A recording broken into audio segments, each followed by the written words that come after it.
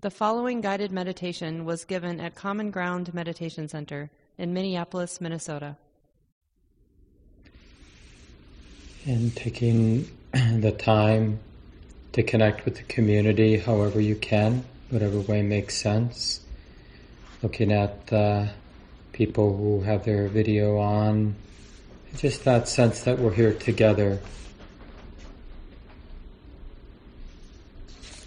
And also just that deeper, broader sense of being part of a lineage of human beings that have the good fortune, enough time basically, enough space in our lives to be interested in a deeper way in the truth of suffering and how we're complicit in suffering in our own heart and those around us, like it or not. And we don't contemplate the truth of suffering to be morbid or to feel guilty. We contemplate it in order to better understand what does freedom look like when the world is this way. What does actual freedom in this heart feel like, look like, when the world, when my life, when my mind's conditioning is the way that it is? What is the path? Is there a path? And so this is really our great privilege, that we get this time now on Sunday morning to contemplate this together in community. And I've mentioned these last couple months I've been doing out loud an informal reflection on the refuges and precepts. Some of you know that in most of the schools of Buddhism, there's a regular ritual recitation of the 3 refuges and the 5 precepts for lay people. But this more formal recitation is really just meant to be an ongoing reflection. What is my refuge? So I'll just do that out loud so that you can be encouraged at the beginning of your own sits at home, or at any time really, in the morning when you wake up, at night before you go to sleep, to contemplate the 3 refuges and reassert in our hearts our commitment to non-harming through the 5 precepts. And in this way, and it's really true with the whole path that the Buddha laid out, the whole point is to become independent, not to become dependent on a teacher, a lineage, or teachings. As useful as those things are, maybe even a lot of the time they may be essential, but the aspiration is to become independent, to internalize the wisdom and the understanding, so we can walk our path, walk our talk. It's true also with the refuges. So modeling now, just taking refuge in the Buddha, taking refuge in this heart, this mind's capacity to be present, to be open and receptive right now. And please just follow along, contemplating in your own heart and mind this capacity right now, right here, to be open, to be awake, to be willing to feel and see and know, and recognizing how valuable this capacity to be awake. That's what Buddha means, to be awake. It isn't abstract, it isn't theoretical. The word and taking refuge in the Buddha, it's really something here and now, and that's really important that we explore that. What might that word Buddha actually point to that's here and now?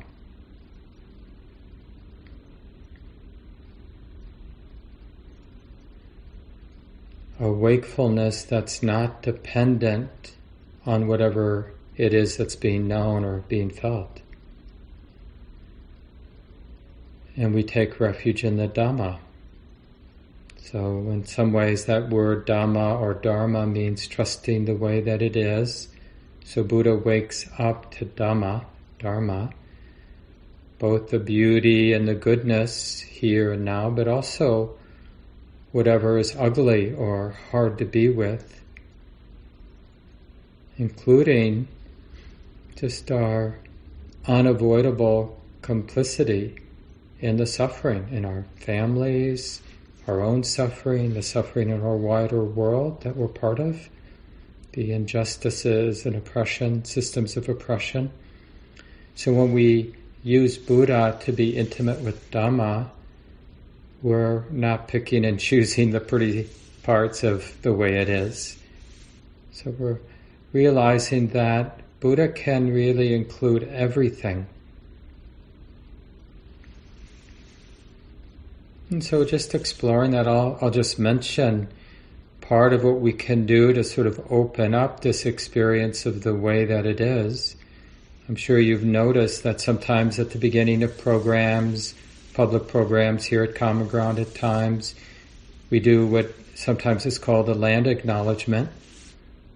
So part of opening to the way it is realizing that here in Minneapolis where I am, I'm on the land of the Dakota people. And this was treated land and unceded land of this nation, this group of people. And as probably most of you know well, hopefully, through genocide, through, military occupation, through all kinds of unskillful means, we're on this land. And that's just how it is. And we want Buddha opening to Dhamma means acknowledging just the layer upon layer of suffering and injustice. Like that part of our economic wealth is based on colonialism and slavery. And other just sort of economic injustices that we derive our well-being from. And again, it isn't about getting tight. It's just about being real with what it is to be a human being. Can there be Buddha that can open to Dhamma the way that it is? So it's not just being aware of the ambient sounds in the room or the feeling of the body sitting, as important as that is, and whether the hands are cool or warm. But it means in a deeper and a broader sense, feeling the more subtle reverberations in our heart, the subtle reverberation of guilt or the subtle reverberation of denial, the tightness of denial, numbness, whatever it might be. And this is especially relevant for some in our community, maybe many in our community, due to the recent deaths of 8 people in Atlanta, 6 of whom folks of Asian descent, women of Asian descent. And it's just like part of Buddha knowing Dhamma is understanding the reality of impact. Like there are people in our community, maybe you yourself, that are feeling some impact right now because of those killings or many, many other reasons. Some of beautiful things might have happened to folks. So part of what we're waking up to, Buddha is waking up to all of the impact, all the sensitivity of our hearts. Right? We know that some people are brokenhearted right now, maybe because of a breakup, or maybe being part of a group that feels cornered or oppressed in one way or another. Can we be intimate with that too? Can we include that too? Including our complicity, just being part of this society. How do we take responsibility for what's moving, all the good and all the oppression and the injustice? How can we inhabit the space of our lives with compassion, with wisdom? And that's really what allows for the third refuge. So Buddha wakes up to Dhamma, and that allows for the third refuge of Sangha. So Sangha is our actions and our words and our thoughts that arise from this intimacy of Buddha being open to Dhamma. So learning how to move and respond in a nimble, balanced, not contrived way. How to become a force of nature in terms of our words, our thoughts, our actions. That force of nature arising out of being present. And not needing to put any particular spin on the way it is. Which is why we rely, Sangha, this sort of skillful engagement, relies on Buddha being awake to Dhamma. So that's what taking refuge in Buddha, Dhamma, Sangha mean. And then of course we get tenderized just reflecting on our refuges. And what flows from this is a deep, resonant commitment to not harming. Appreciating the reality of suffering. Why would I want to be part of planting more seeds for suffering, for harm in the world? So we resolve in a deep way to refrain from causing harm through our thoughts, words, and deeds. We aspire, not that it's even possible to live without causing harm, but it's still a beautiful aspiration, and not to take what hasn't been given to us, even though we might want it, and to be particularly aware of this part of our lives of sexuality, because it's such a tender, exposed place. So we want to really commit to not causing harm through our sexual activities. And also through our words, another one of those places where it's very easy to cause harm. Undertaking the training to refrain from using my words in ways that cause harm, by lying or misspeaking, using words as a kind of weapon to hurt somebody, or even using words as a sort of filling up space, like idle words, things that don't really need to be said, just end up confusing the moment. And finally, undertaking the training to refrain from intoxicating the mind in ways that make me careless, more likely to cause harm. These are the 5 trainings that go with the precepts. Really just different ways of operationalizing this valuing of non-harming. So we'll settle into our meditation time now. And I thought we would do a compassion meditation as a way into the last instructions, the last 2 sets of 4 instructions from the Buddha on mindfulness of breathing. We'll take the first 10 or 15 minutes and we'll realize, as best we can, that this heart has a way of connecting with a natural tenderness, a natural compassion. I will abide, keeping in mind, pervading this heart with this compassion, this heart imbued, suffused with a tender-heartedness,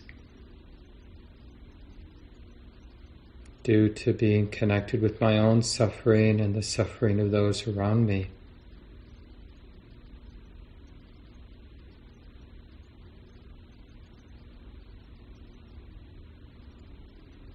Everywhere, in all ways, including to myself, I will abide, pervading this world of ours with this heart imbued with compassion, this balanced tenderness, abundant, beautiful, boundless compassion, free from fear, free from ill will, I will abide.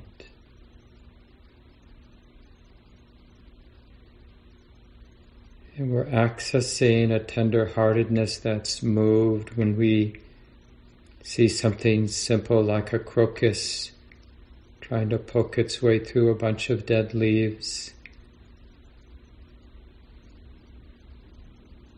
Or we read another article about somebody facing real suffering of loss, of physical pain, of injustice. Or a dear friend dealing with cancer, physical illness, or a breakup.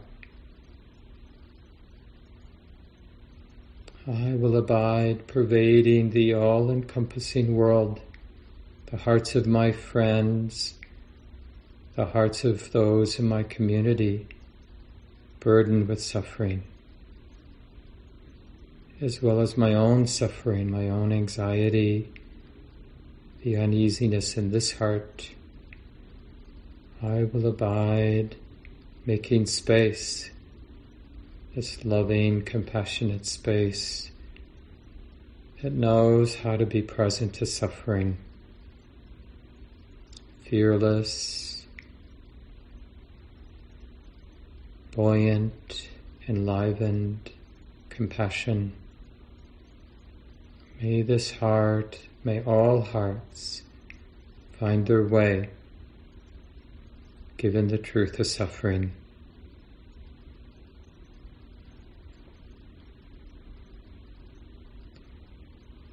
May wisdom and love protect us always. So with compassion meditation, we're using particular images and phrases, words, to uncover and to remember this heart's capacity for this love of compassion. But we're really moving toward resting, trusting, and actually being compassion instead of trying to do it. Abiding with this tender heart that cares, that wishes well,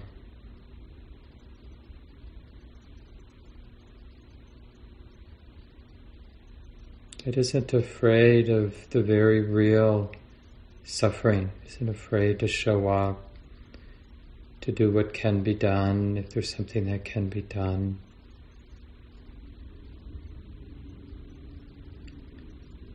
So it's a confidence move. We have to find our confidence that this heart is actually capable of caring for our own well-being and for the well-being of others, the well-being of everyone. And feeling that abundant, that radiant goodness we call compassion, and learning to abide there. Allow it to spread everywhere in every way.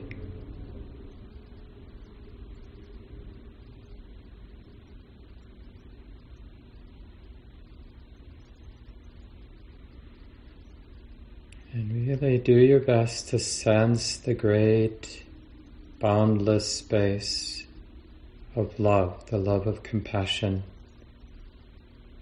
caring about being touched and caring about the very real suffering here and everywhere.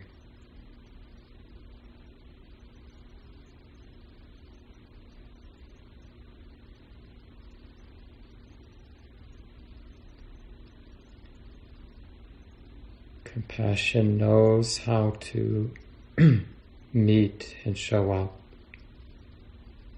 knows and not afraid to be sensitive.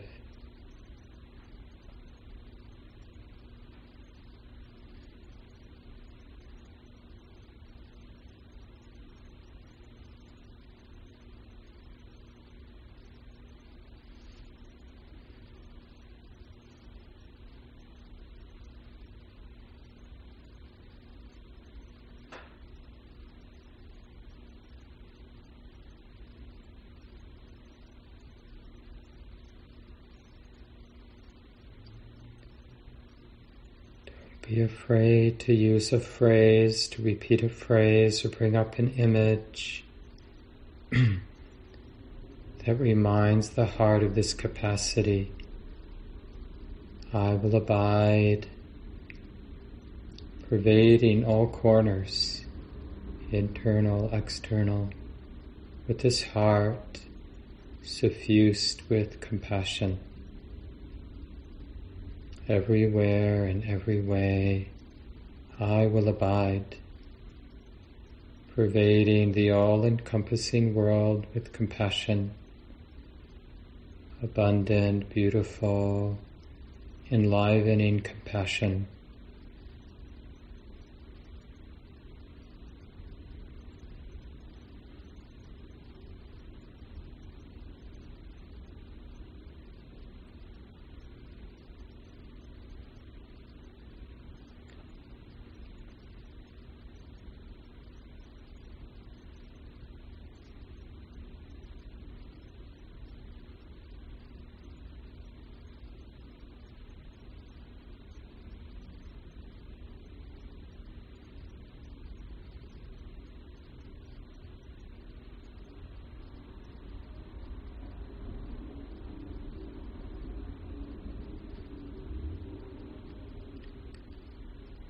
Doing our best to abide in this boundless space of tender-heartedness, compassion.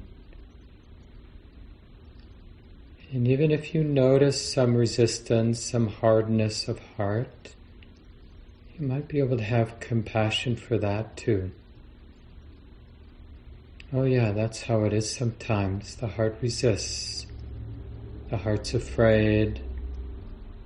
The heart feels needy, and I care about that. May wisdom and love guide and protect you, Mark.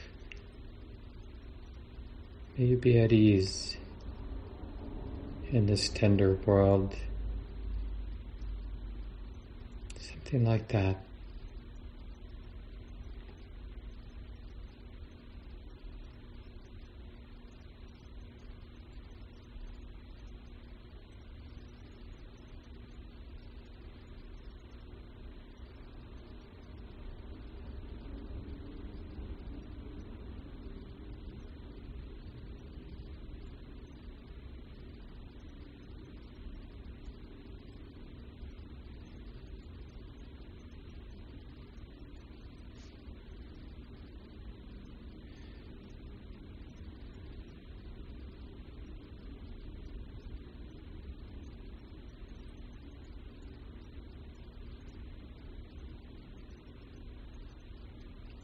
And remember to do your best to transition from doing compassion practice to just resting in the vast, beautiful space of compassion, the great ocean of compassion, tenderness.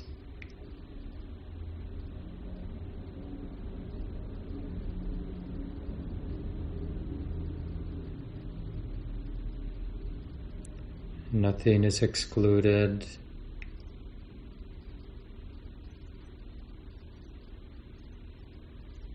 The sitting body is met with compassion.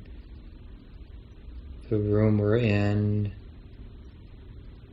the beings that are close to us now, and the wide world. Seen and unseen beings, everybody gets included.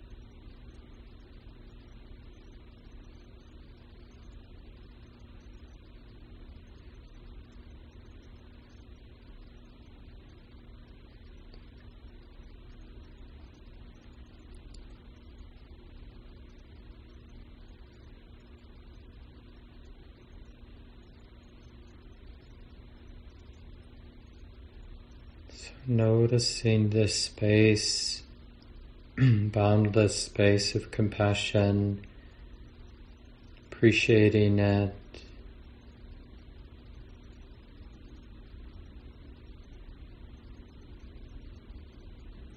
noticing the great stillness, even peace of this space of compassion that can hold, meet, and respond to everything.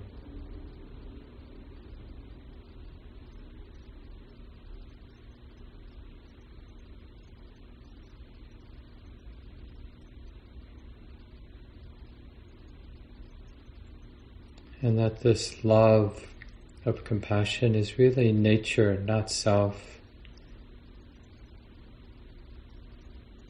There's no need for any ownership or self-identity.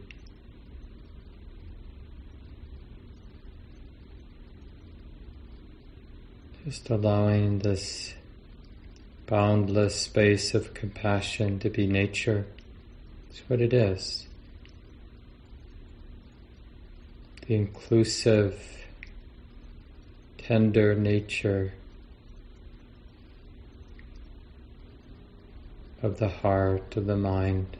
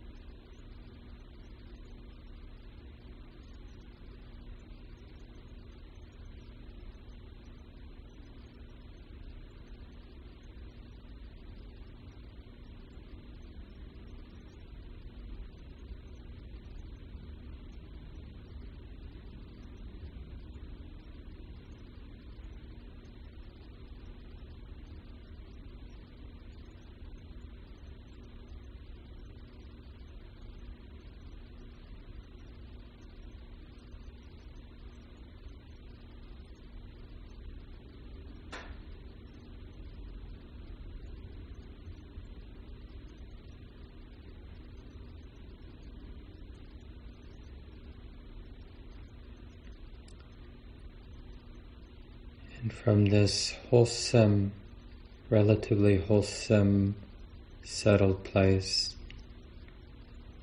we pick up the Buddha's instructions, the last four. One trains oneself while breathing in, contemplating the truth of impermanence, the truth of uncertainty. One trains oneself when breathing out, contemplating, keeping in mind the truth of impermanence, of uncertainty. So just do your best, whether you're aware of the changing nature of thought or emotion or sensation or view.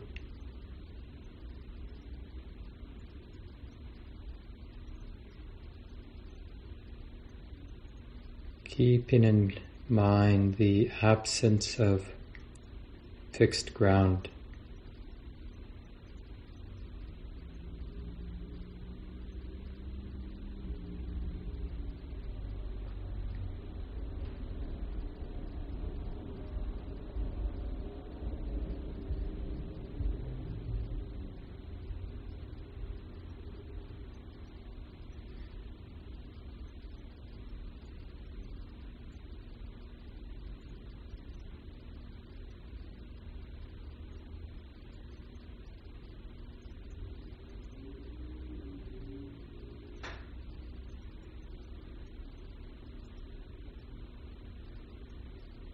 This whole world spinning with birth and death and life eating life, and the way that power moves and takes advantage of and then is overthrown, and then on and on and on.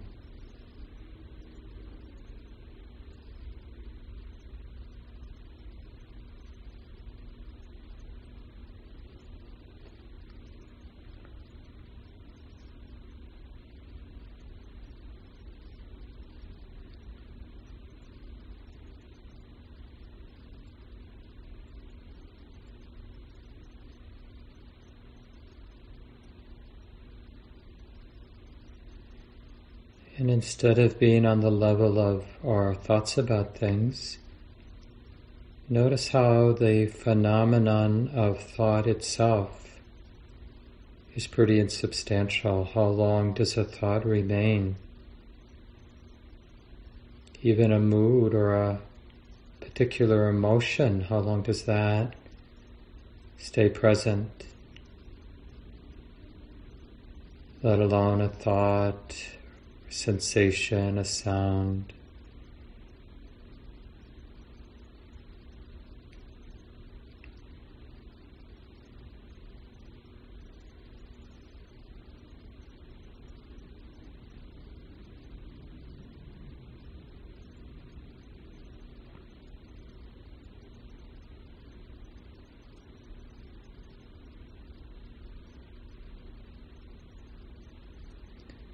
So again, it doesn't really matter what you're aware of. You can always come back to awareness of breathing in and breathing out. But whatever it is that the mind is knowing, being particularly interested in the truth of change, the uncertainty of whatever it is that's being known.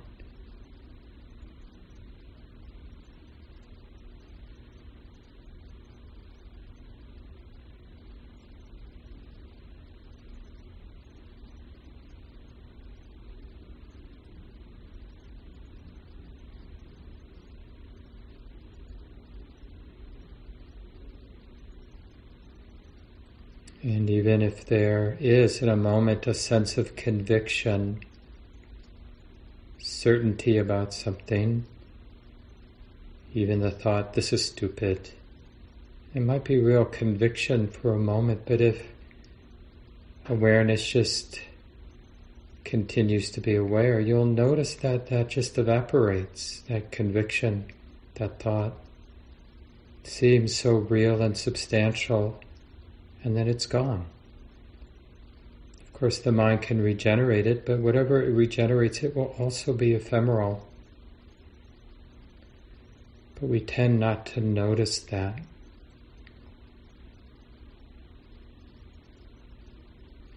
So this 13th instruction, the Buddha is simply asking us to keep it in mind. As we're breathing in, keep in mind the truth of change, the insubstantial, uncertain nature of any phenomenon. And as we breathe out, same thing.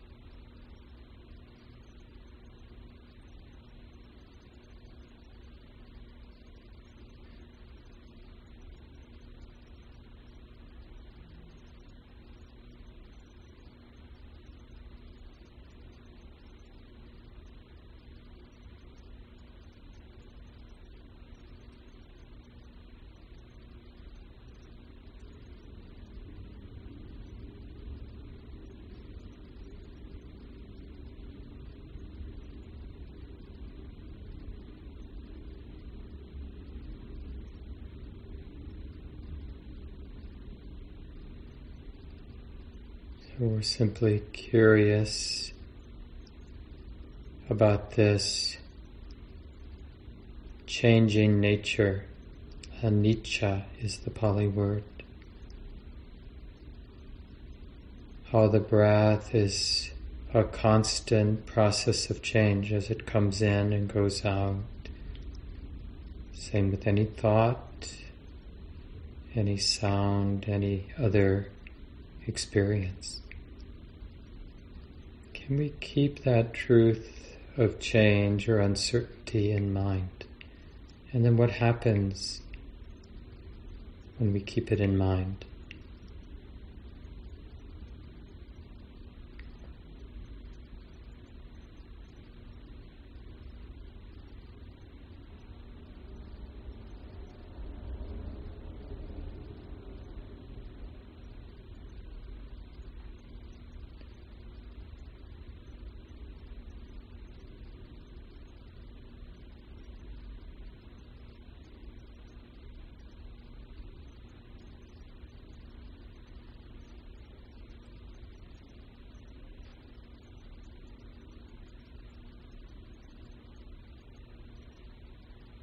So again,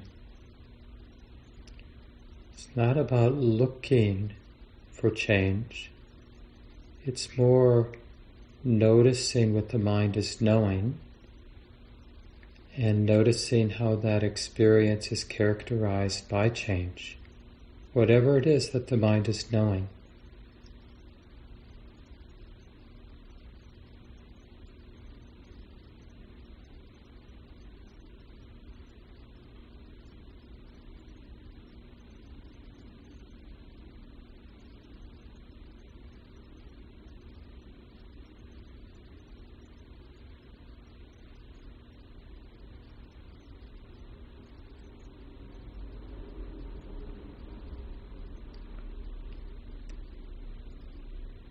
One of my teachers sums up all the instructions in this simple way. Keep calmly knowing change.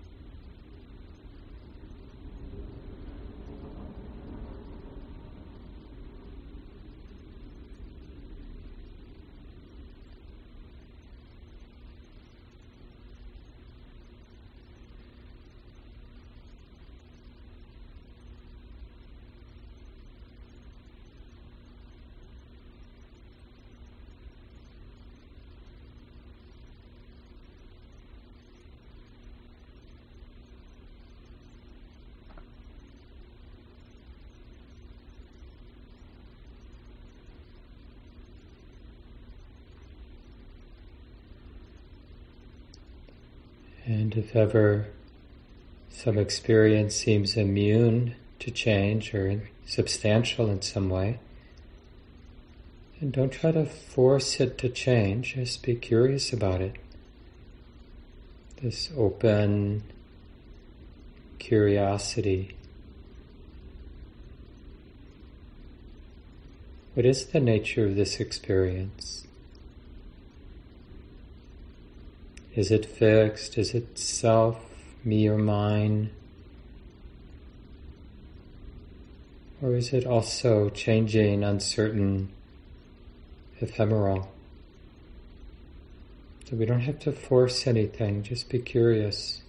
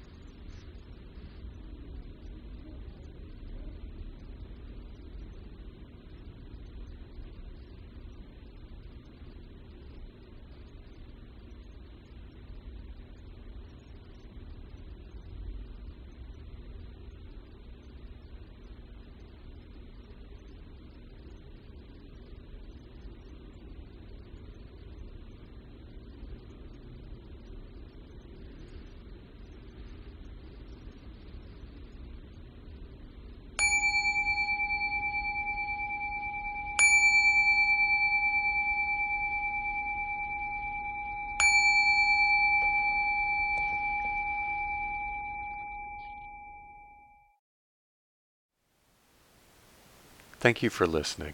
To learn how you can support the teachers and Dharma Seed, please visit dharmaseed.org/donate.